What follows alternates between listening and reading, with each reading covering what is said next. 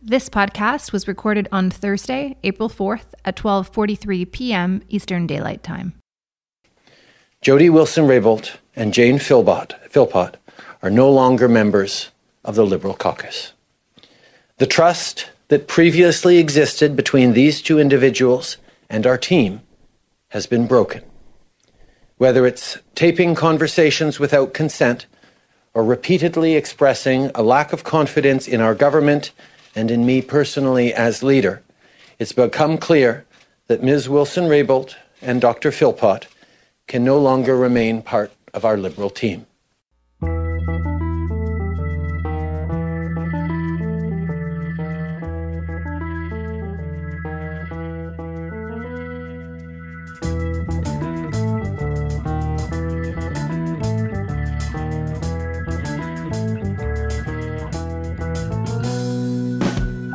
And with that, Prime Minister Justin Trudeau tried to turn the page from a scandal that has plagued his government for nearly 2 months. Pressure had been building on him to do this for the last several days. Jody Wilson-Raybould should be gone. Should have been gone long ago. Over the last 8 weeks, it has been a terribly negative trajectory for the Liberal Party of Canada. The Prime Minister's personal approval numbers have dipped to a 12-month low. The party isn't doing much better. If an election were held tomorrow, the Conservatives would receive 40% of the decided popular vote. The Liberals would get 30%. The Conservatives are polling into majority territory, something that we haven't seen. After Jody Wilson-Raybould released a secret recording of a conversation she had with the clerk of the Privy Council. Hello, Michael, it's Jody. Her Liberal colleagues slammed her methods. She was trying to entrap him. The fact that you're tape recording the clerk of the Privy Council without him knowing, I think this is something that is fundamentally wrong. It's really tough when you've got a member of your team who has behaved in a certain way and is kind of questioning the leadership of someone that you personally believe in. Trudeau pointed to the recording as a key reason for expelling his two former star cabinet ministers, Wilson-Raybould and Jane Philpott. When that cabinet minister is the Attorney General of Canada secretly recording the clerk of the Privy Council, it's unconscionable. The opposition views it differently. They say the axe fell on the whistleblowers, women who'd become obstacles in the Liberal storyline that no improper influence had been leveled on the Attorney General. This is about two strong individuals who saw something that was wrong and decided to stand up to it. So why does speaking truth to power disqualify you from sitting as a Liberal? What message is the Prime Minister sending to Canadians, particularly to young women, when he kicks out former cabinet ministers just for doing the right thing? Both Philpott and Wilson-Raybould maintain they did nothing wrong and have every reason to hold their heads up high. I am, to put it lightly, disappointed. And I would say that if you stand up for what you believe is right and you hold strong to your principles, the truth and principles must always come first. I could not come out here in good conscience and deny it because I believed what the former Attorney General said. I'm Althia Raj, and this is Follow Up, a HuffPost Canada politics podcast. This week, the banishment of Jody Wilson-Raybould and Jane Philpott. Was it all avoidable? Will it put the whole SNC-Lavalin affair to rest? And what does it mean for other MPs who speak out? Is there room for dissent in the Liberal Party of Canada? We sit down with Crown and Indigenous Relations Minister Carolyn Bennett and longtime Ontario Liberal MP John McKay. That conversation is next.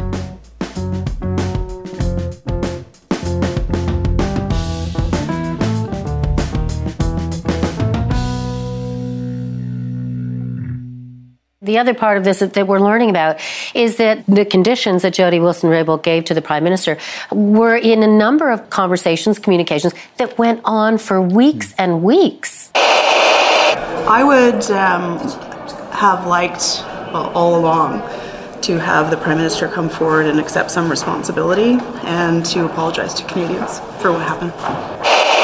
From the beginning, I have tried to suggest that the way to deal with this is to speak the truth, to admit that mistakes were made, to apologize to Canadians for it, and find out how it happened and make sure it never happens again.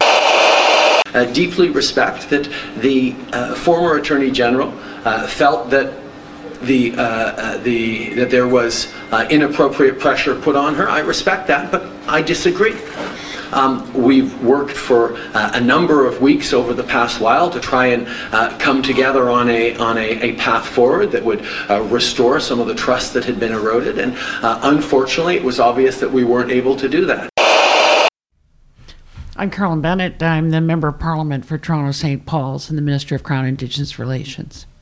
And I'm John McKay. I'm a Member of Parliament for Scarborough-Guildwood and Chair of the Public Safety Committee.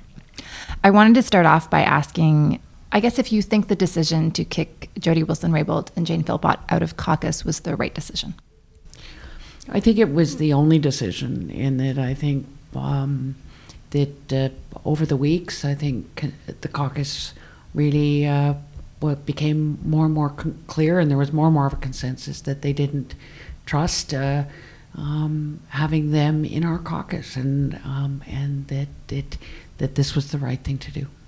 I agree with that, and there was a consensus in caucus, which was I won't say it's unanimous, but it's close to unanimity, and it was one of the times I was quite thankful that the caucus really stood behind the Prime Minister and the decision that he ultimately made. Did you think it was important for the Prime Minister to make that decision, or did you feel caucus should have had a vote? I don't think the caucus never has votes. At least I'd be corrected by Carolyn, but I don't ever recollect a vote in caucus. Consensus did develop, and the consensus was quite clear. So ultimately it was the Prime Minister's decision, though. What was the breakdown in trust? Like, what, in your view, made it impossible for them to remain part of the Liberal team? I think that at the beginning, after the story broke, there was a real upset that the minister wasn't able to say that she supported the Prime Minister. And then I think it just went badly after that. I think the testimony, and then ultimately the fact that she taped the clerk of the Privy Council, that really was the turning point, that everybody just thought that was completely unacceptable. But that's Jody Wilson-Raybould. What about Jane Philpott? I think my sense of it is that Jane felt some sense of honor or solidarity with Jody Wilson-Raybould, and felt that on the basis of what primarily she had received from Jody, that this was an honorable thing to do, and at some level there is a significant issue, but I don't see the primary actor as Jane. Rather, I see the primary actor as Jody Wilson-Raybould. But I think that when Jane came to caucus 2 weeks ago on the Wednesday morning caucus and explained her points of view, she ended up with a response from members of caucus. But what happened over the 2-day voting marathon was that the article in Maclean's came out that Thursday morning, and caucus was incensed. In Jane Philpott's interview with Maclean's, she told journalist Paul Wells that there's much more to the story that should be told, and there's been an attempt to shut down the story. Some of the things in that article had not been raised with caucus, so people felt betrayed. I'd agree with that viewpoint. You'd have to be as dull gets to not understand the view of caucus. I think that she may have felt that people didn't want her in caucus. I think that we tried to explain, no, people would prefer that you be a member of the team supporting the Prime Minister, and that hadn't happened. I think that people in the room and in our caucus have lived through leadership, Amen to that. Subterranean battles before, and some even Turner, Chrétien, Martin. This is, and I think a lot of people saw the letter to Vancouver Granville as the launch of a leadership campaign, and they didn't like it. But I also think that there's a thing in caucus that when I think most of us had been persuaded there were two legal avenues and a difference of opinion, that for members of caucus to be put out as the only ethical members of the caucus, that hurts people. And I think people really did reflect. Are they saying we're not ethical? And it was hurtful. The other thing that I thought came out over the course of the caucus meetings was the willingness of a number of members over difficult files over the previous 3 years to support Jane and Jody. And you they were cannabis, medically assisted dying? and medical assisted dying, and people who had very strong views, contrary to the legislation that was ultimately put forward, and strong views to the point where it was actually costing them electoral support, and they felt that they had gone to the wall for both of them. And here they were having a political price to pay for what is an arguable point, to say the least. Okay, let's talk about that arguable point. The Prime Minister came out in February after the Globe and Mail article saying to Canadians that there had been no pressure, and that he was out there to save possibly SNC-Lavalin jobs, and that he felt that it was not inappropriate for PMO staff to ask the Attorney General to consider a second opinion. Do you agree that that is ethical? Because now the discussion is not about whether it was criminal or not, but whether it was the ethical for him and for PMO staff to even remotely breach the topic with the AG. So I would say on that first article that the point of the article was that she had been moved because of this, and I think that it was clear in Jerry's testimony that this wasn't the issue, and I think in this is Jerry Butts, the principal secretary, and in his text messages, quite often SNC wasn't even raised in some of those messages between the two of them. I think it actually was not raised in any of the text messages that he tabled. So I think that you can't, as a minister, take a decision in a vacuum. You need your deputy ministers appoint.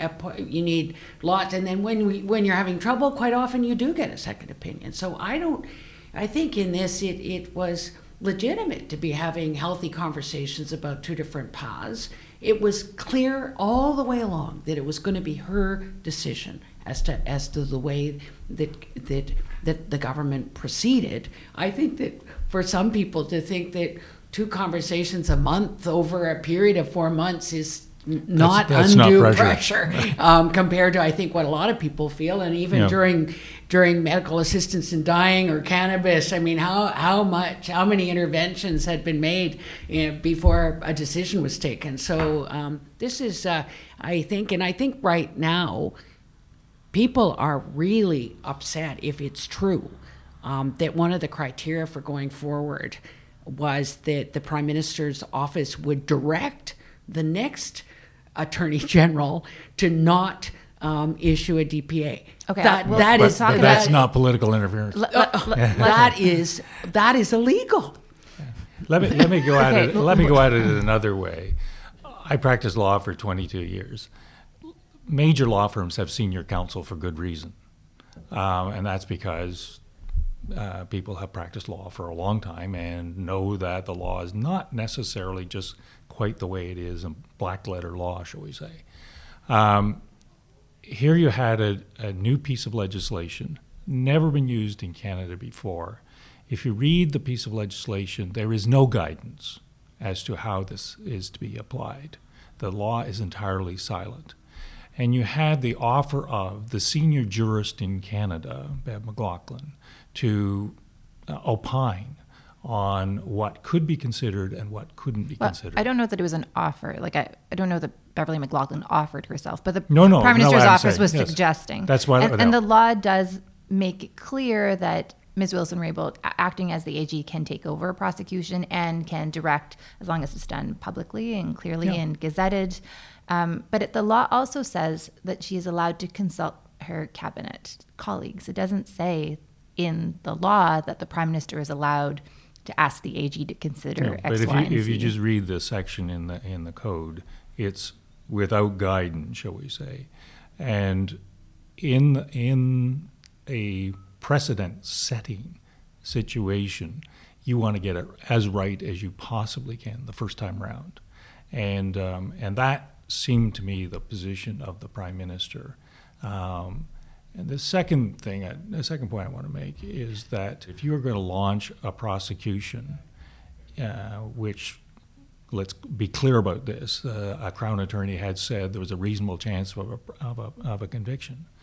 If you're going to launch a prosecution, you want to make sure that the people that are going to ultimately pay for this conviction are the people you want paying for the conviction. So employees, shareholders, pensioners, and the taxpayers. Every prosecutor goes through that concern in every criminal case. And it wasn't evident to me that that actually was a consideration. But you both don't think that it was inappropriate for the Prime Minister and PMO staff to continue engaging the Attorney General on this question when she says, and the Prime Minister admits that he heard her say that this was her decision, like she had already made her decision in September. Absolutely. This is a very significant case. And if you don't get it right, it will have precedential values. I was also very, very impressed with in the taped interview that Michael Wernick, not even knowing he was being taped, was so professional and so clear that it was ultimately her decision, but had she considered all of the tools, legal tools in her toolbox. I think that a lot of people felt really upset with the script that she had for that. It did look a little like a script. Well, yeah. I mean, you both feel like it? We've heard some people say that they think it was entrapment. Do you think she recorded the call on purpose? Well, I've talked to someone who has had extensive police experience, and he felt that there was a bit of a setup going on here. And I think I was most upset by the line about protecting the Prime Minister. I just don't think that that's at all,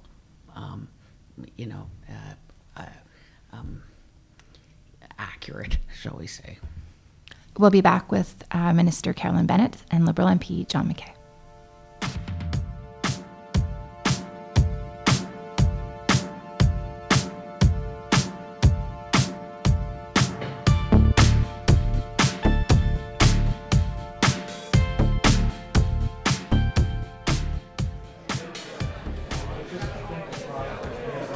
News of Jody Wilson-Raybould and Jane Philpott's ouster from caucus reverberated among the 338 young women who gathered in the House of Commons this week for a program called Daughters of the Vote. Here's some of what the delegates told us. My name is Winona Northpagan. I'm Blackfoot from Treaty 7 territory in southern Alberta and a member of the Piikani Nation, and I'm a Daughters of the Vote delegate. I've been following it pretty closely for the last few weeks, and even though if I don't agree with Jody Wilson-Raybould's all of her policies, I definitely support her as a fellow Indigenous woman. So I wasn't that surprised that it happened, but I think we were just surprised that it happened while he was about to address us the next day. I think it was a very controversial and frankly dumb move for him to do. My name is Mithila Mia Jaganathan. I represent Brampton South.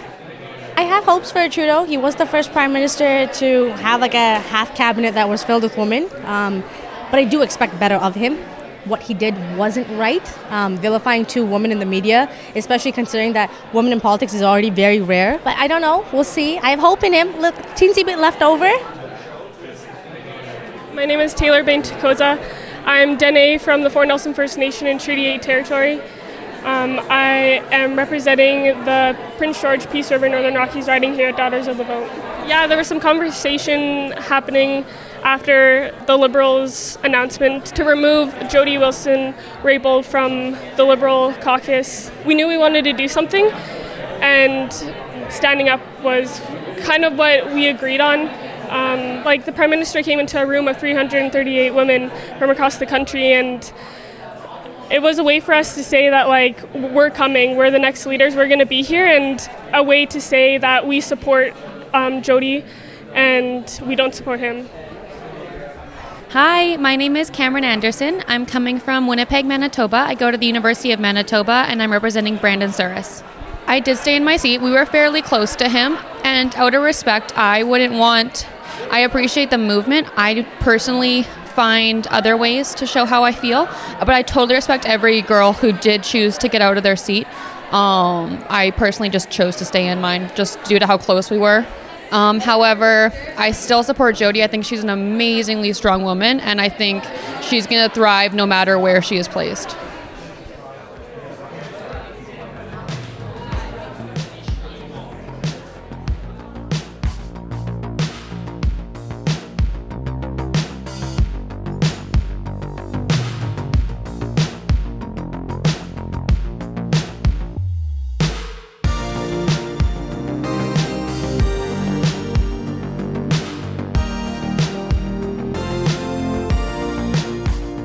We're back with Dr. Bennett, Crown and Indigenous Relations Minister, Carolyn Bennett, and John McKay, the Liberal MP for Scarborough-Gilwood. Dr. Bennett, you mentioned a little bit earlier the news that we learned this week that while all this issue was playing out in the media, and I guess in the hallways of Parliament, that Jody Wilson-Raybould and Jane Philpott, but it seems like it was mostly Jody Wilson-Raybould leading the charge here, was in negotiations with the Prime Minister's office. Sources say Wilson-Raybould wanted Trudeau to fire his principal secretary, Gerald Butts, the clerk of the Privy Council, Michael Wernick, and PMO senior advisor Mathieu Bouchard. Wilson-Raybould sought assurances that new Attorney General David Lametti would not direct prosecutors to give SNC-Lavalin a deferred prosecution agreement. And she wanted the Prime Minister to admit, either to caucus or in public, that his office acted inappropriately in its attempts to convince her to consider granting SNC-Lavalin a DPA. Does that change your perception of your former colleagues? Well, I think that revelation, I think, has really enraged people. That in terms of, she says that she quit because of interference in the decision of an Attorney General, and now she was directing the PMO to direct the next Attorney General. It is unbelievable. It's the height of arrogance when you think about it. Like, she leaves cabinet, she issues a manifesto, she says, by the way, I'm getting a lawyer. Then she gets an unprecedented waiver of confidentiality, gives 4 hours worth of testimony, and then and then there's a huge exchange of evidence, and then towards the end, if this is true, and we don't know that it's true, she imposes conditions on the Prime Minister, which includes an apology, for which he doesn't feel he needs to make an apology. Okay, I'm going to say that I have the same information. The Prime Minister's office is not denying that this did happen, but it's not at the end. It's all through the last 2 months, basically, have been about trying to appease Jody Wilson-Raybould, appease is my word, and Jane Philpott, and ensuring that they remain part of caucus.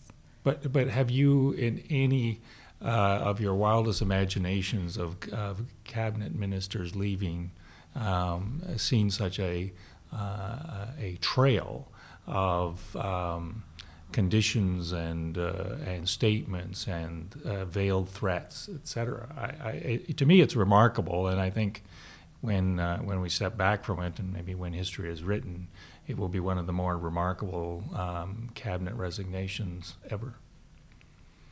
Do you think the Prime Minister should have just kicked them out of caucus like 7 weeks ago? I think other prime ministers probably would have moved more quickly, but to his credit, he has tried to do politics differently, and he has made, from what we see in the public realm and what he's said to us as caucus members, that he's made enormous efforts to reconcile with both of them, and at this point, the reconciliation is for naught. So. I guess this is in effect, it's a cost for him to have proceeded in the way he's proceeded, and I don't know whether if he was faced with a similar situation, he would proceed in the same fashion. You mentioned the cost. We've seen the Liberal numbers plummet over the last 2 months. The Prime Minister's personal numbers have taken a big toll, especially when it relates to trust. We've heard Indigenous leaders speak out about the impact of the decision because Jody Wilson-Raybould was such an important figure in the Indigenous community. The Liberal Party of Canada, and particularly the Prime Minister, are complete phonies in regard to the reconciliation agenda. Do you think the Liberal Party will take a large hit because of what has happened over the past 2 months? Well, I think that the Liberal Party, and I think all of us, want to get back talking about the things that really matter, and that polling at this time really, I don't think is something that is seen as significant.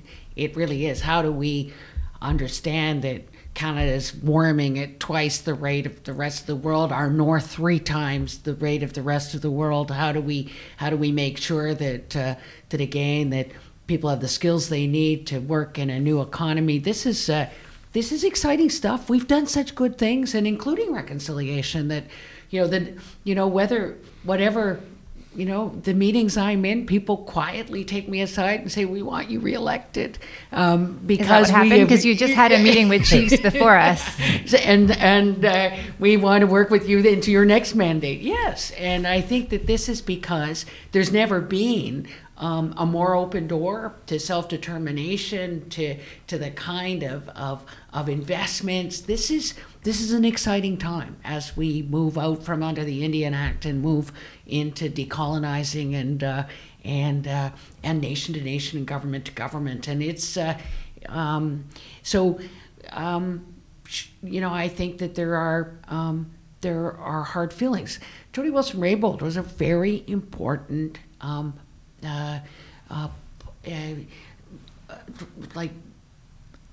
person in the history of Canada. The first Indigenous person as the Minister of Justice. This is exciting, and that won't change. But a lot of the young people do look up to her, and I hope we'll still be able to. I think we just want to get back to work. Because we also heard from young women. But the question was, did it do political damage? And it did, and it has.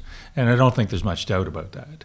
But every government goes through periods where if the election was called today, there would be significant political damage. I don't think that's the case here, and I think Carolyn's absolutely right.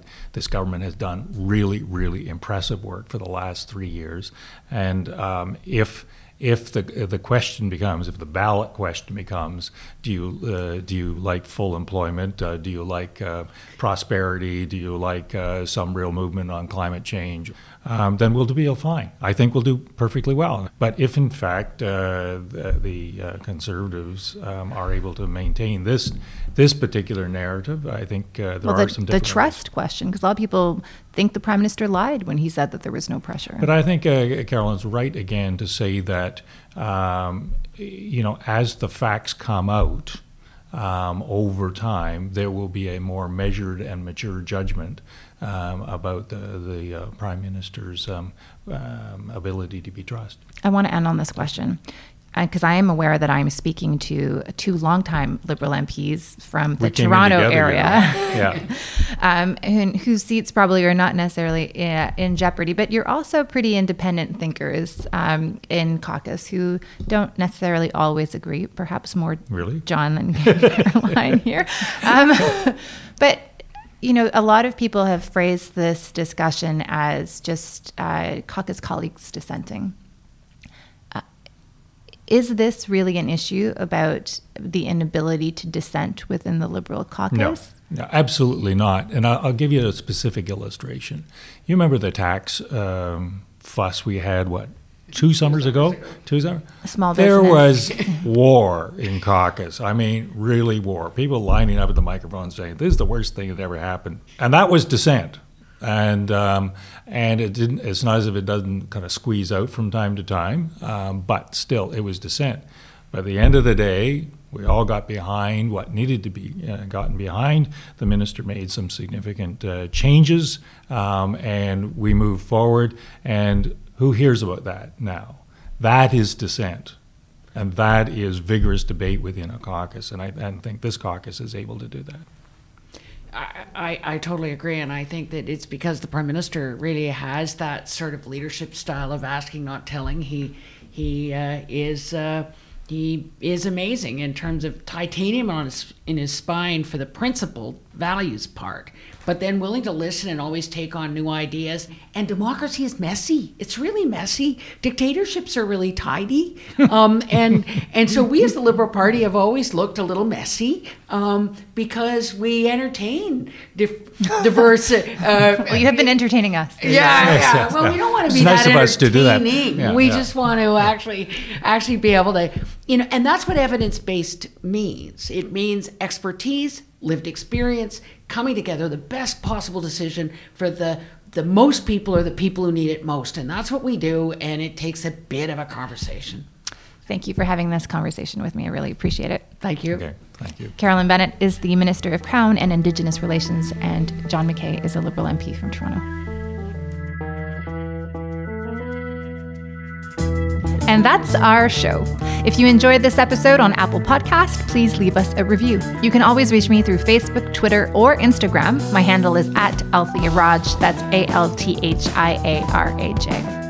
A big thank you this week to Ottawa reporter Zian Lum, who helps me produce this show, and to Laura Howells, our lovely audio producer. Andre Lau is our executive producer.